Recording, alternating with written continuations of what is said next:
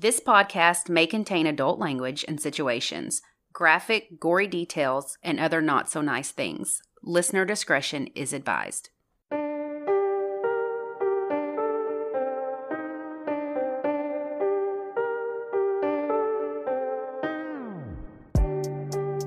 I'm Ashley. And I'm Lacey, and this is United States of Murder. This week, we're in Wisconsin, discussing one teenage boy's 43 hours in hell. Then, we'll talk about a domestic violence survival story. So buckle up and join us on this dark and twisted ride through the Badger State. For most of us, sounds are a big part of our everyday lives. Sound also tends to stir something inside of us. Sometimes that's good, and sometimes that's not so good. Think of a song you hear on the radio that takes you back to a very specific time in your life. Or maybe it reminds you of a person. This can make us feel happy, nostalgic, sad, and even angry. Some sounds are relaxing, like gentle waves crashing against the shore, or wind chimes softly ringing on a spring day. When we hear calming sounds, our heart rate lowers, our breathing slows down, and our muscles relax. On the other hand, there are plenty of sounds that negatively affect us. When we hear unpleasant sounds, the auditory cortex and the amygdala interact more intensely and process the negative emotions. This may cause a sensation of revulsion at a sound. Think of nails scraping across a chalkboard, a car squealing, or a baby crying. Some of us, myself included, hate certain sounds that most people don't pay attention to. For me, it's when someone is smacking when they're eating or if they're popping their gum. If I hear a repetitive noise, like a tapping pen, just forget it. That's called misophonia, and it literally translates to the hatred of sounds. Now, what do we call it when someone loves a sound that makes most people wince in disgust? Well, I couldn't find that anywhere on Google. Today, I'll be talking about someone with a very bizarre and downright disturbing sound of choice. The sound of bones breaking.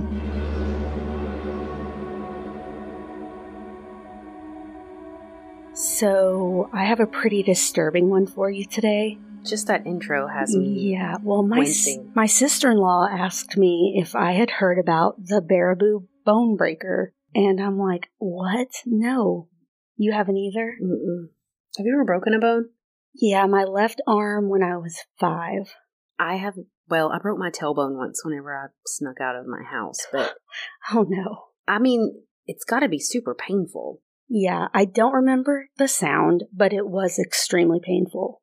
Ugh, I'm sorry, continue. Luckily, I haven't broken a bone. Knock on wood. In a long time. Yeah, knock on wood.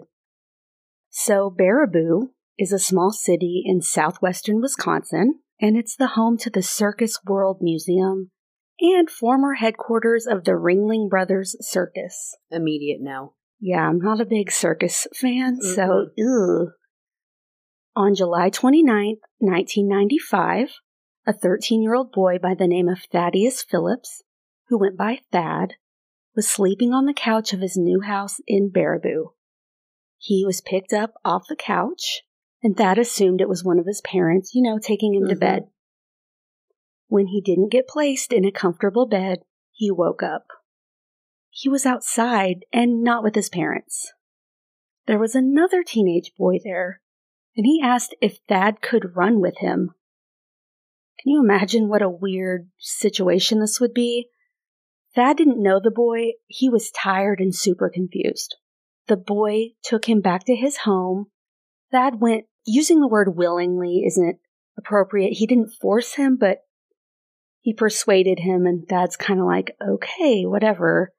And he was tired, confused, He said he lived at the house with his brother. Once they got there, the boy introduced himself as Joe, and he said he was going to throw a party. He said some other boys would be there soon, and some that Thad knew. He threw out some names of Thad's friends. So Thad was tired and still confused, so when Joe asked if he wanted to check out some cool model cars upstairs, he said yes. What the fuck? Yeah. Once they were both upstairs, things took a terrible turn. Joe threw Thad onto his dirty bed and reached for Thad's ankle. Lacey. Yeah. He twisted Thad's foot around his leg until the bone above the ankle snapped. Oh, yeah. My God. Thad is a 90-pound, 13-year-old boy. This is awful. Go ahead. Yeah, I mean, I feel like you'd have to be pretty strong to do this, but maybe not. I've never tried to break anyone's bones before, so if you have, don't tell me. Ugh. Dad was in a state of shock, and he tried to run away, but obviously he couldn't exactly run. Joe caught him and then beat him into submission. This is probably the worst story I think I've ever heard you cover so far, and we're 6 minutes in. It's a rough one. Ugh. Joe took Thad to a downstairs couch to hang out. You just broke my fucking foot. Yep, exactly. He told him that he enjoyed the sound and feeling of bones breaking, and he said he'd done it before, and he told him about how much he loved it. Not cool, my dude. Freaking weird. In the meantime, Thad was trying to think of a way to escape. He was telling Joe, I won't tell anyone what happened. If you just let me go, I'll say this was an accident. Mm-hmm. And Joe said, no one's going to believe that, so no, you're not going anywhere. For the next several hours and days, Joe would inflict all kinds of pain upon Thad. But the thing is, in between the torment sessions, Joe would act like they were just a couple of friends. He would carry him to the couch, and they would watch movies together, and Joe would talk about his life. Do you know how much pain this 13-year-old child had to be in with these broken bones? This is so bizarre to me. So he would hang out with Thad, but he would always end up hurting him again. If Thad tried to fight back, Joe would only do something worse. And it was almost like if Joe had an especially bad day, he would use Thad to take out his frustrations on. One time his car wouldn't start, so he came inside and twisted Thad's legs until they broke. Oh my God. Then broke his knees. His knees ended up facing the opposite direction. I'm so glad you're not recording this because I'm making the worst the videos, faces. Yeah, this would be when I would just be like, please kill me. I could not handle this. No. I have no pain tolerance, and if I was just being alive to be tortured, I can't think of something worse than that. This is awful. And just knowing, it gets worse, unfortunately.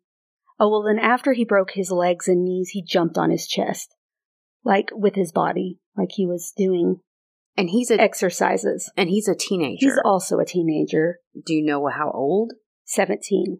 So he's a much bigger than a 13-year-old. Yeah, he's not a big guy, but I mean, anyone jumping on your chest, Thad's a 90-pound kid. Oh, God. Then he tried to suffocate him with a pillow, but he would never do it long enough to kill him. This poor baby. I know. He liked having someone to torture, and after he would break Thad's bones, he would wrap socks over his legs and put a pair of leg braces on him, and then try to make him walk. Even though he was in awful condition, he tried to escape 3 times when Joe was out of the house. Well, sure. Yeah, but he was basically in life-threatening condition. Mm-hmm. Typically, he would end up losing consciousness while he was trying to escape. Probably passing out from pain. Yeah, so he was crawling around, and then he would pass out, and Joe would get home and find him on the floor, take him back. When Joe would leave the house, he would make sure that Thad was upstairs and in the bedroom closet. He figured that in his rough state, there was no way he could open the door, walk downstairs, and leave the house. But he underestimated Thad's will to live. Once, when Joe left, Thad threw himself down the stairs, and you gotta think he has basically no leg function at this point. Maybe his hips, but that's about it. Threw himself down the stairs, crawled with just his arms, and managed to pull a phone off of the wall. He called the police, told them everything, and they immediately drove there and rescued him before Joe returned. He was saved. Oh my God. He was held captive for a total of 43 hours and was rushed to the hospital to receive life-saving treatment. So was he like leaving to go to school? To his girlfriend's house. This guy had a girlfriend. Yeah. 4 hours later, when Joe arrived home, he was arrested. Police also searched Joe's home, and in his bedroom they found a list in a journal of 29 other potential victims, and they were all local boys. He had them in different categories: can wait, get to now, and another list called the leg thing.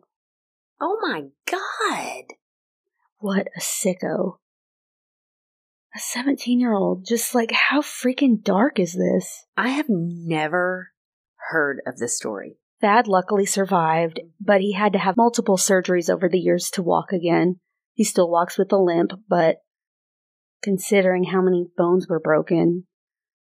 When he arrived at the hospital, doctors said he was hours away from passing away due to internal bleeding.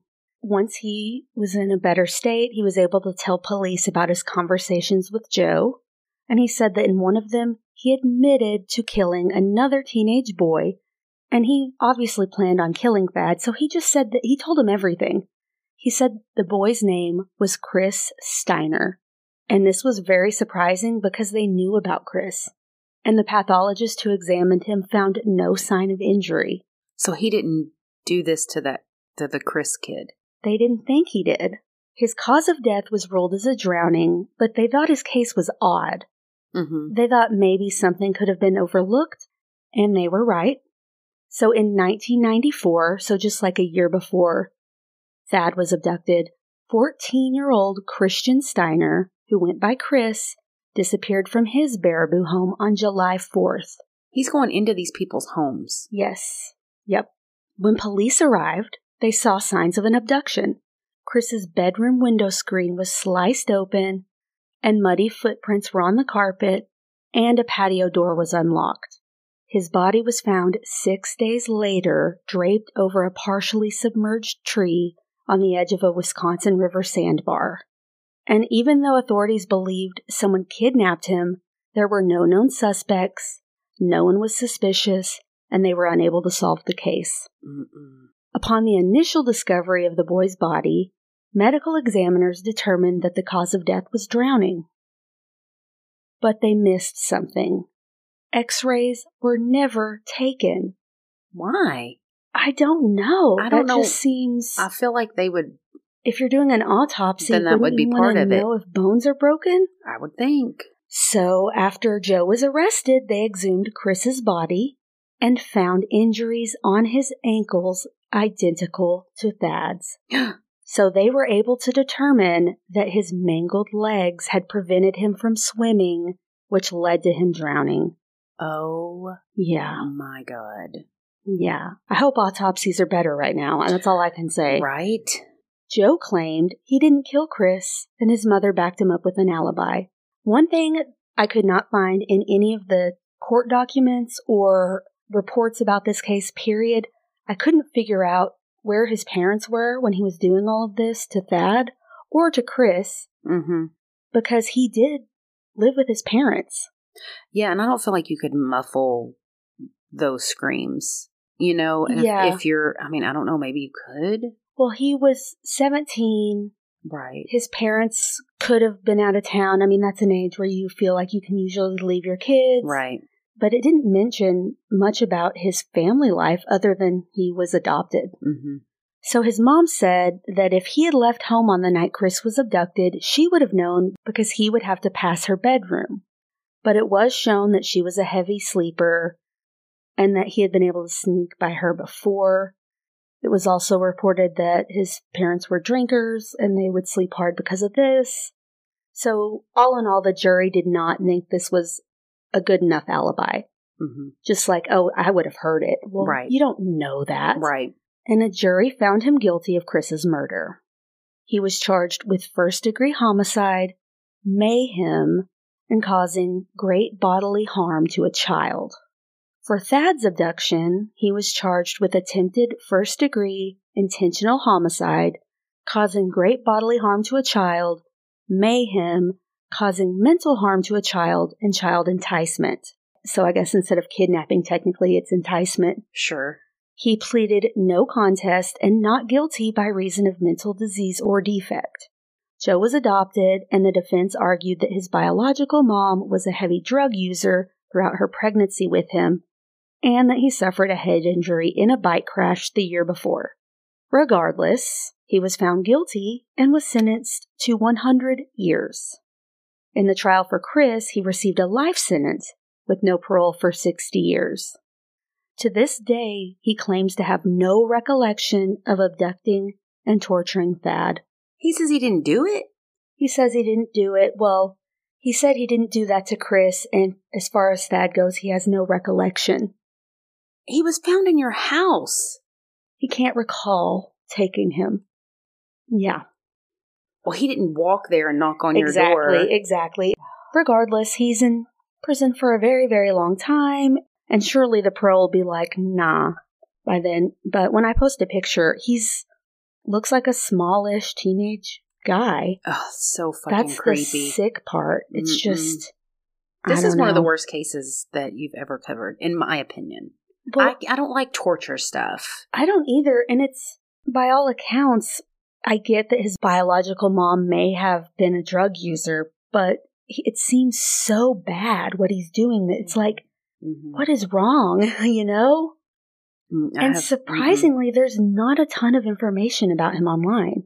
Because I have so many questions. Yeah, that's what I was going to say. Questions about his life with his adopted family. Does he really have a brother? Did he have... Yeah. If you look, he doesn't even have a Wikipedia page. It goes to another man that's not him. It's very weird. I'm like, what's going on here? But yeah, I have a lot of questions that even the court reports, the court documents, just not list. A lot. Yeah, it's strange. You would think this case would have a lot. There are interviews and stuff on YouTube that you can find that are interesting. Interesting as in freaking terrible. And you can listen to the 911 call, which I only listened to a little bit of because I knew too much. I'm like, I can't. But yeah, I bet you really need a break after that case. I do need a break. All right. Well, your case was awful. It really was. I also have a survivor story. Oh. That sucks, just like yours did. Yeah. So, Wind Lake, Wisconsin is a small town with a population of 5,342. Teri Jendusa met air traffic controller David Larson in 1996. He was romantic and charming, but it wasn't long before Teri saw a whole different side of David. Not towards her, but the way he would treat other people. So she, like so many other women, thought he will never act that way towards me. He loves me. But sadly, just a few months after their wedding, his anger turned towards Teri. And Teri was afraid of him. According to her friends, her personality had begun to change. She was very timid and on edge. She tried her best to keep David happy and to keep his rage away, but it never failed. She'd fuck up somehow, according to him, and he was abusive. Yeah. Before David, she was a strong, independent woman. She had a career and friends, but this Teri was a completely different person. David made her keep the bedroom door open. He made her keep the bathroom doors open when she showered or when she used the toilet. Oh my gosh. He would freak out on her if the curtains were out of place. And he installed locks on the inside of all the doors. And he was the only one with a key. Before long, Teri found out she was pregnant with their first child. She thought that this would change him. Oh, gosh. You know, his temper would settle. He was about to become a dad, and he'd always wanted a family. But it didn't. No matter how hard she tried, she could not satisfy him.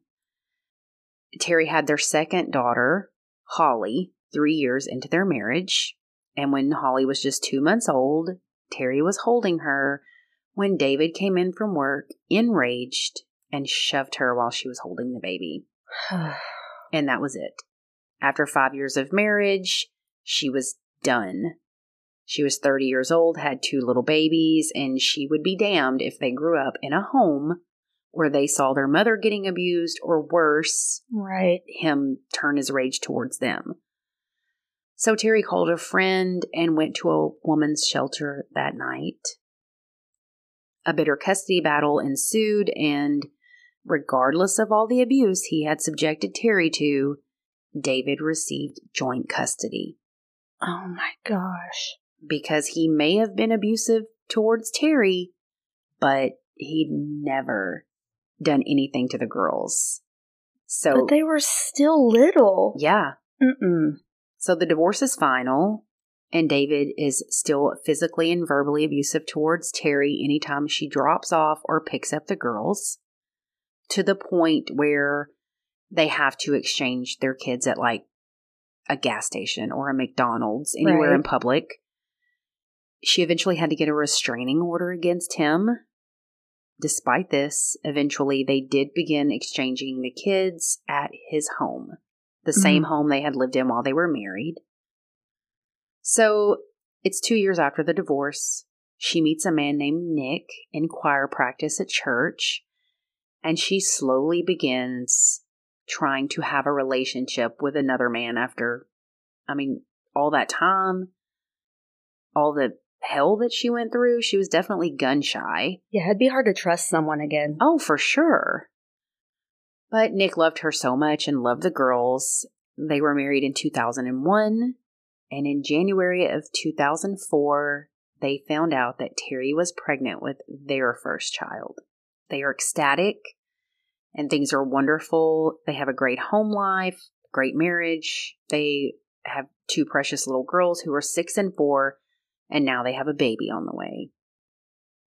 So the afternoon of January 31st, Teri left to go pick up the girls who were at their dad's for a visit. She gets there to pick them up, and David tells her, the girls are inside playing hide and seek, and they want you to come inside and find them. So, Teri goes inside. She calls out to the girls. David comes up behind her with a baseball bat and strikes her multiple times in the head. Ugh. She tries to crawl away, but he grabs her. He puts duct tape over her mouth, hands, and feet. I cannot, as a mother, imagine the fear that she felt in that moment. Not just as a mother, but as anyone. But you got to think, she doesn't know where her girls are. And for her, it's like, what's next? Or what has he already done? That's exactly what I was about to say. Where are they? Where are they? What if they walk in and see him doing this to me? Yeah. What has he already done to them? It's horrifying. So he picks up Teri's bloody body and stuffs her into a trash can. Oh my gosh. She does manage to turn herself around so she's heads up. Like the trash can's laying on its side and he shoves her in. Ugh. And she kind of, my ass is too big for that. I'm just saying. Not literally my ass, but my entire body. Yeah. I would not be able to flip around. So that was, or even, holy crap, even think to do that. So maybe I just don't have survival skills. Well, which way did she flip exactly? Well, so when he put her in, she was like head down. And while it was still on its side, How did she do that? She did, girl. Because she knew if she went in feet first, like, what could she do? She's trapped. Yeah. So David then puts her in the back of his truck and begins to drive. She's thinking he's going to dump me somewhere, shoot me, throw me in the woods. It is Wisconsin in January. Holy crap. And he has removed her socks and shoes. So she is barefoot. Yes. And I'm assuming it's snowy. I don't know. It's absolutely freezing. So Teri manages to get the duct tape off of her mouth and remembers she has her cell phone in her coat pocket. So thank God this asshole didn't check her. Wow. So she manages to call 911. but she has been beaten in the head multiple times by a fucking baseball bat. So she's just barely hanging on. She's in and out of consciousness. All she can muster to the 911 operator is David's home address. And she hears the cops drive past them while she's in the back of the truck. So at this point, it has been 3 hours since Teri was supposed to be back with the girls. So her husband, Nick, calls the police. He explains the situation to them, gives them David's address, and they recognize it immediately. That was a phone call they had just got from a woman who was clearly out of it. Oh, my goodness. Next, Teri calls Nick, tells him what's going on. He's freaking out. He tells her he loves her. You know, she's like, David has me. I'm in a trash can in the back of his truck. I don't know where I'm at. He doesn't have any way to trace her, but he does, you know, tell the police what's going on. Mm-hmm. They hang up. Teri calls 911 again and gives them a description, this time of the truck, and then she passes out. So the cops are going nuts. Like, they're looking for the girls, for Teri, any clue. They issue an Amber Alert for Teri and both little girls. Volunteers come out to help them search. When Teri comes to, she starts trying to get the attention of people driving by because she's in the back of the truck. So she has her hand out of the trash can, like waving it, trying to, which again, I would not have thought of this. David sees her, stops the truck immediately. Yes. Gets out, goes back there, tells her if she does this again, he will shoot her. Suddenly, her phone rings. Someone calls her. He's pissed, snatches the phone away from her, and that's it. She thinks, he's definitely going to kill me now. So the cops make their way to David's house, and they see a large blood stain on the carpet, Teri's socks, and duct tape on the floor. Not good. Teri has now been in the back of David's truck for 4 hours, and she is literally freezing to death. Suddenly, David stops. He pulls the trash can out. She hears a door open, like a garage door. She's rolled in. She remains quiet, hoping that he thinks she is dead, and he leaves. He drives away. Teri has no idea where she's at. He has driven her into Illinois and put her in a storage unit. Oh my God. He drove a long way with her. That's crazy to me. I mean, most people dump bodies fairly close because they're afraid of getting pulled over. If he was pulled over for anything, hours to drop her off to us. Yeah.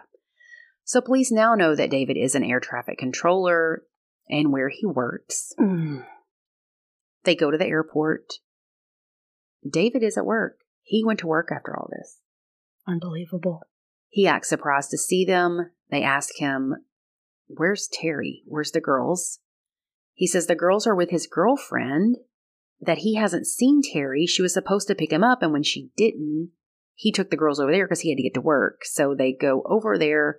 The girls are found safe and sound. They had no idea anything was going on, thank God. So Teri has been in this trash can now with no socks, bleeding in sub-zero weather for 16 hours. Oh, man. She is fighting for her life.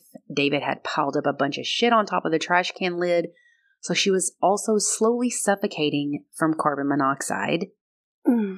It was 4 degrees, and she is locked in the storage unit inside a trash can, and no one knows where she is. Just left for dead like that. Yeah. That is so heartless. So the police have David in custody, and he's not talking. They push him. They tell him they found bloodstains and all the things at his house. And finally he says, she attacked me, and I had to act in self-defense, and the rest of it is a blur. So they start searching his pockets for anything he has on him. They found a business card from a storage facility in Illinois, which is weird. Mm-hmm. But he's still not talking, so the cops call the storage facility, tell them to go to this unit and see if they hear anything or see anything. They do, and they hear Teri screaming. Oh my gosh. Storage unit calls 911. They send paramedics and police immediately. When they get there, open it up, get in the trash can. Teri's feet are completely black from frostbite. I can't even imagine. Her core body temperature is 86 degrees. Holy crap. She had been in that storage unit for 21 hours. How is she still screaming? Oh, man. They rescue her, rush her to the hospital. Sadly, they tell her there that she did lose the baby. Oh, man. I forgot that she was pregnant. She was pregnant. Oh. They said she had about an hour left before she had died herself. Wow. She lost all of her toes on both feet to frostbite and spent 7 weeks in the hospital. Oh. She underwent 10 different operations and was in a wheelchair for several weeks after she left the hospital. But a few years after this horrific ordeal, Teri and Nick did welcome a son. Wow. In August of 2005, David Larson is sentenced to life in a maximum security prison. Teri became a public speaker where she talks to women about how to escape abusive relationships and is helping draft laws to protect women against domestic violence in the state of Wisconsin. When asked about her ordeal, Teri quotes Nancy Reagan, "A woman is like a tea bag. Only in hot water do you realize how strong you are." Wow. So she's a survivor.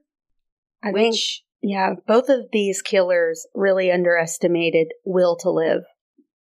I like to think I have a strong will to live, but I don't. I mean, I feel like everybody feels like they have that, but I don't know if my panic would set in. You know what I mean? And I hope I never have to figure out, but it's like in my case, I'm just thinking I would just want to die. Just stop. I mean, I had a kidney stone and I wanted bone breaking. No. I'd just be like, please just kill me. I don't know. I tapped out on a kidney stone.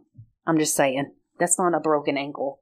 Man, and if he wasn't dumb enough to have a business card in his pocket with the storage unit, dodo.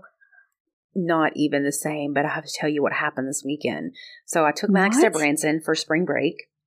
Was it crazy? It was crazy. It was fucking freezing. It was a terribly cold spring break here. That's all. The amusement park wasn't even open because they couldn't run the rides. Are you serious? If it's under 36, something with like their hydraulic fluid freezes and they can't stop. I'm like, okay, don't open then because we want to stop. I had no idea. Yeah, well, we didn't either, but lessons learned. So Saturday morning, we run our asses off Friday doing all the things. So we're going to sleep in Saturday. Saturday morning, around 8, fire alarm goes off. I mean, it's like, bing, please evacuate the building. You know, this terrifying, right? In your hotel? Yeah, in the hotel. That would be scary, depending on what floor you're on. We're especially on the 5th floor. Oh, boy. So then I'm thinking, where's the fire? Mm-hmm. Is this just a drill? What's going on? So Max is panicked. What time is it? It's like 8 a.m., 7:45. Mm-hmm. We're dead asleep, and it just, like a fucking siren is going off. So I'm like, clearly it's freezing. So I grab my coat, slip my house shoes on, I'm grabbing my purse, things like that. I grab Max's hoodie. I'm like, Max, you got to put your hoodie on and your shoes. Like, it's 30 degrees outside.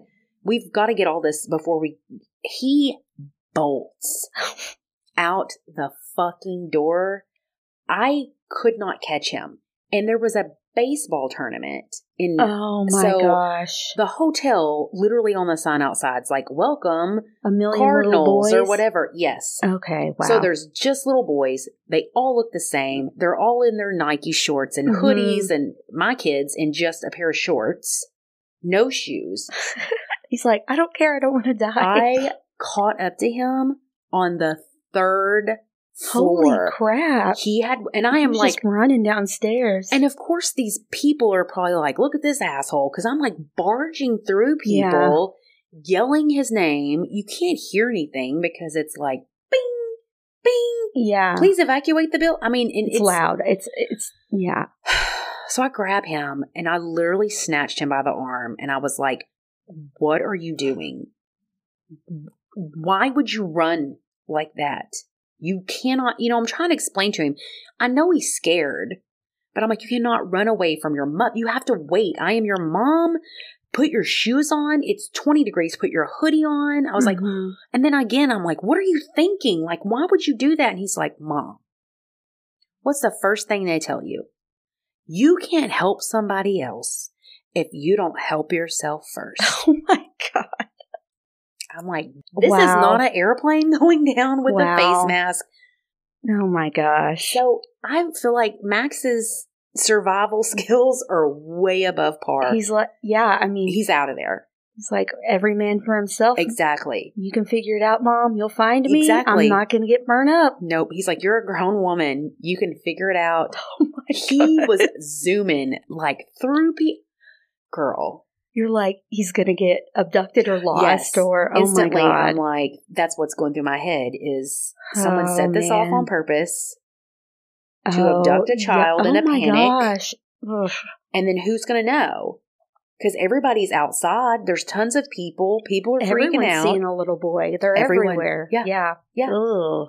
So I did find my kid, but you can't help anybody if you don't help yourself first. That's not what this applies to. Not fire drills. Not escaping me. Was there a fire? Honestly, there wasn't. The fire department came. And of course, in my mind, I'm like, ooh, firemen. No, it's Branson, Missouri. All the firemen looked like the cast of King of the Hill. Really? It was not good. Oh. I was wanting it to be more like 911, the show. I'm so sorry, Branson Fire Department, if you're listening to this. Me too, but also... Maybe they were off that day. It was the B team. But also, in their defense, I would want a big, strong man to pick me up and rescue me. Mm-hmm. These were like Dan Connor from Roseanne. No offense. I'm not any shade here. Oh. They were big, strapping Irish men. Okay. Well, it was yes, St. Patty's Day weekend. Exactly. That's why. There was wet carpet on the third floor, and they had it when we could finally go back in. They had like a shop back, and they had the door open to this one room. So I almost think probably some little boy or multiple children were goofing off and maybe set off the water alarm. What the hell is that called? The sprinkler system. Yeah. Like in their room. Yeah. And that triggered the fire alarm. Yeah. Because there was no fire. No. But I think because that room the doors were open, carpet was soaked because I stepped in it, and my house shoes. Anyways. This is another tangent, but I set off my entire dorm's alarm in my sophomore year of college, and the fire department, it was bad. I just burnt, I think it wasn't a Pop-Tart, it was in the microwave. I had something in there just slightly too long. It wasn't popcorn. And it caught on fire? It was just like burnt smell. Oh, okay. It wasn't even a fire. It was burnt smell. It was freaking like 8 a.m. Oh, it was. No. Did you admit to it? No. I had to because they knew where it was coming from. It was humiliating. It was a very embarrassing. It was very embarrassing for me. Well, we cannot even have microwave popcorn at the hospital I work in. Some are very sensitive. Because that had happened so many times where it would get burnt and it would set off the alarm, and the fire department automatically comes out and they fine you. If they come out and it's like a false alarm like that, they fine you. Oh my God. Well, I mean, probably not your home, but like the hospital. Yeah. They were getting fined, and so they were like, no more microwave popcorn, period. So, why are we talking about fire stuff? Well, I don't know. We have a new patron. Let's talk about that. We have Jessica S. from Ohio. Very cool. Thanks, Jessica. Thank you, Jessica. I'll have to add your PIN in. And also, our patron, Crystal P., that we talked about last week, is from Kansas. Oh, very cool. And I don't... Did you put the pins in? No? I didn't. Do we have any pins in Kansas? I can't see from here.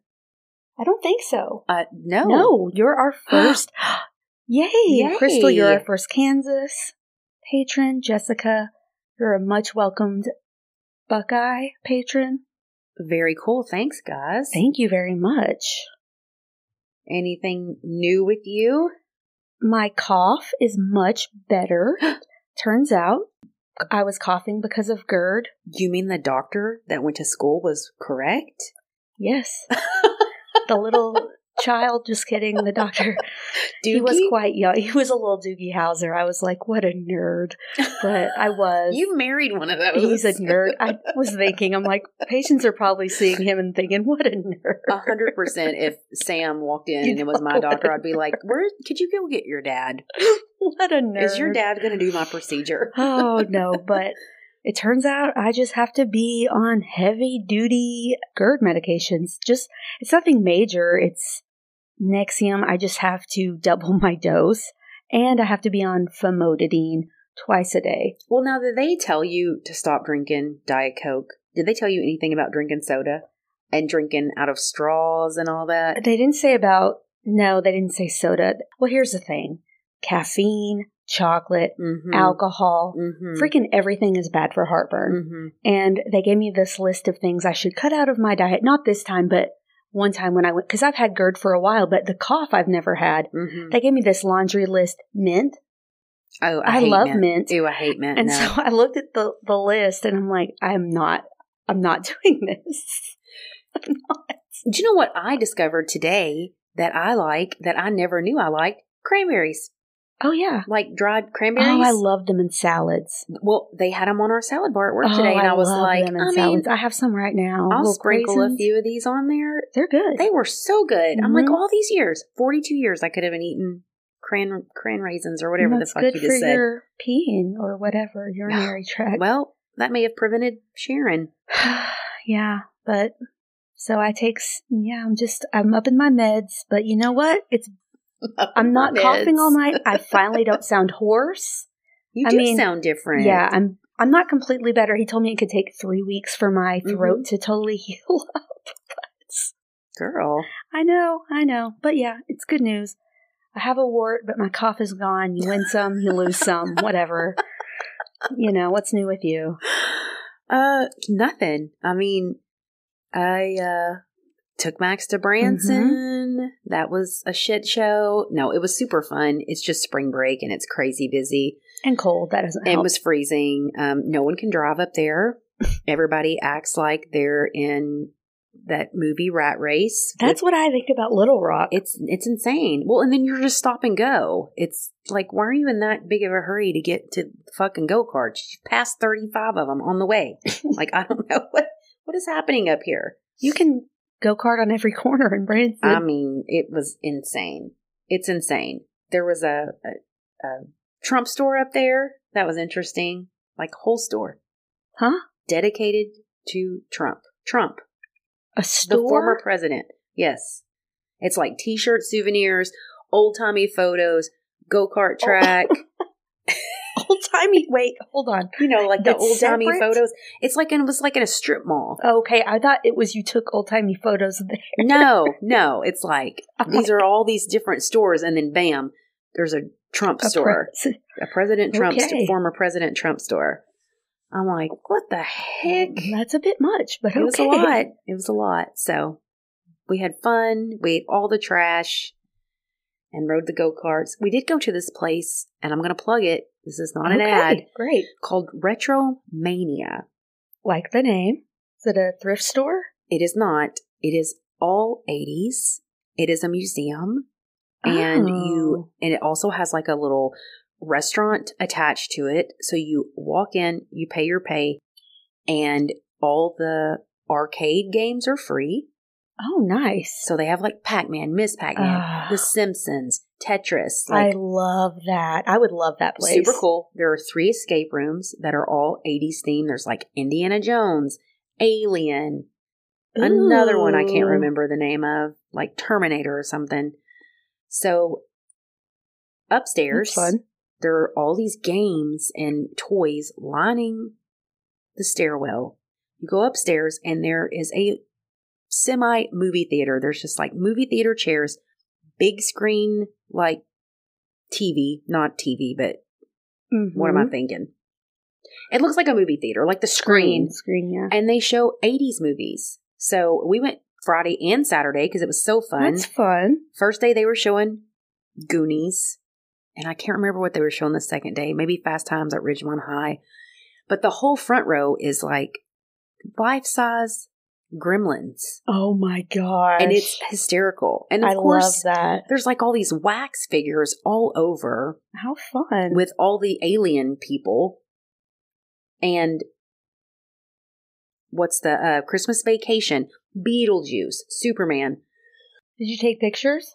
I did take pictures. I didn't see any there on your Instagram. I'll send them to you. That sounds interesting. Very cool. I want to go. There's also my favorite part of this whole fucking place. There is an indoor haunted house that is What? 80s slasher themed. Freddy, Jason, what's his name from Hellraiser, Pinhead, all of them, all the slashers. It's a haunted house. Oh my gosh! That you walk through multiple rooms, and it's all 80s horror movie themed. That's really cool. It's really cool. Also, 80s Gods of Rock indoor putt-putt. Oh my gosh. It was so freaking fun. That does sound like a good time. So then like downstairs in the restaurant, it's all like 80s themed food and it looks like you're in the Max from Saved by the Bell. Full bar. I had me a cocktail, a Purple Rain. I was about to ask, what kind did you have? 80s music playing, 80s music videos on the TVs. There's TVs all over the place. It was like the coolest place in Branson. Keep your Ripley's Believe It or Not and your go-karts and your Dolly Stampede. This place was awesome. I got to hang out with slasher film characters and drink. That sounds fun. I want to go there now. It's super cool. You've sold me on Branson. It's really, well, it's ish. Kind of, yeah. I mean, it was cool. It is a drive. Yeah. And then I hit Goodwill on my way home. I put it in my GPS and hit one of them on the way. I love that. I bought a Santa Claus and a pair of shoes. Oh my gosh. It's not Goodwill unless you just get out of there with random shit. Yeah, true. True. So where are we next week? Do we know where we are next week? Are we going to go for Tennessee or we're not sure completely? I mean, let's do Tennessee. Possibly Tennessee. Yep. Anything else? Nope. We're good? Patrons, if you are still... No, I'm just kidding. If you're still listening. Patrons, you're going to have a new episode this week, so stay tuned on that. And we want to plug the True Crime Fest in Northwest Arkansas. It's going to be in Rogers. You can get tickets at allthelostgirls.org. It's on Saturday, May 20th. Come see us. Come hang out. We're also going to do trivia Thursday, the Thursday prior to that. We'll give you all the deets. We want to hang out with y'all. And yeah, that's it. That was a good plug, Lacey. Sure, good. Bye. Bye.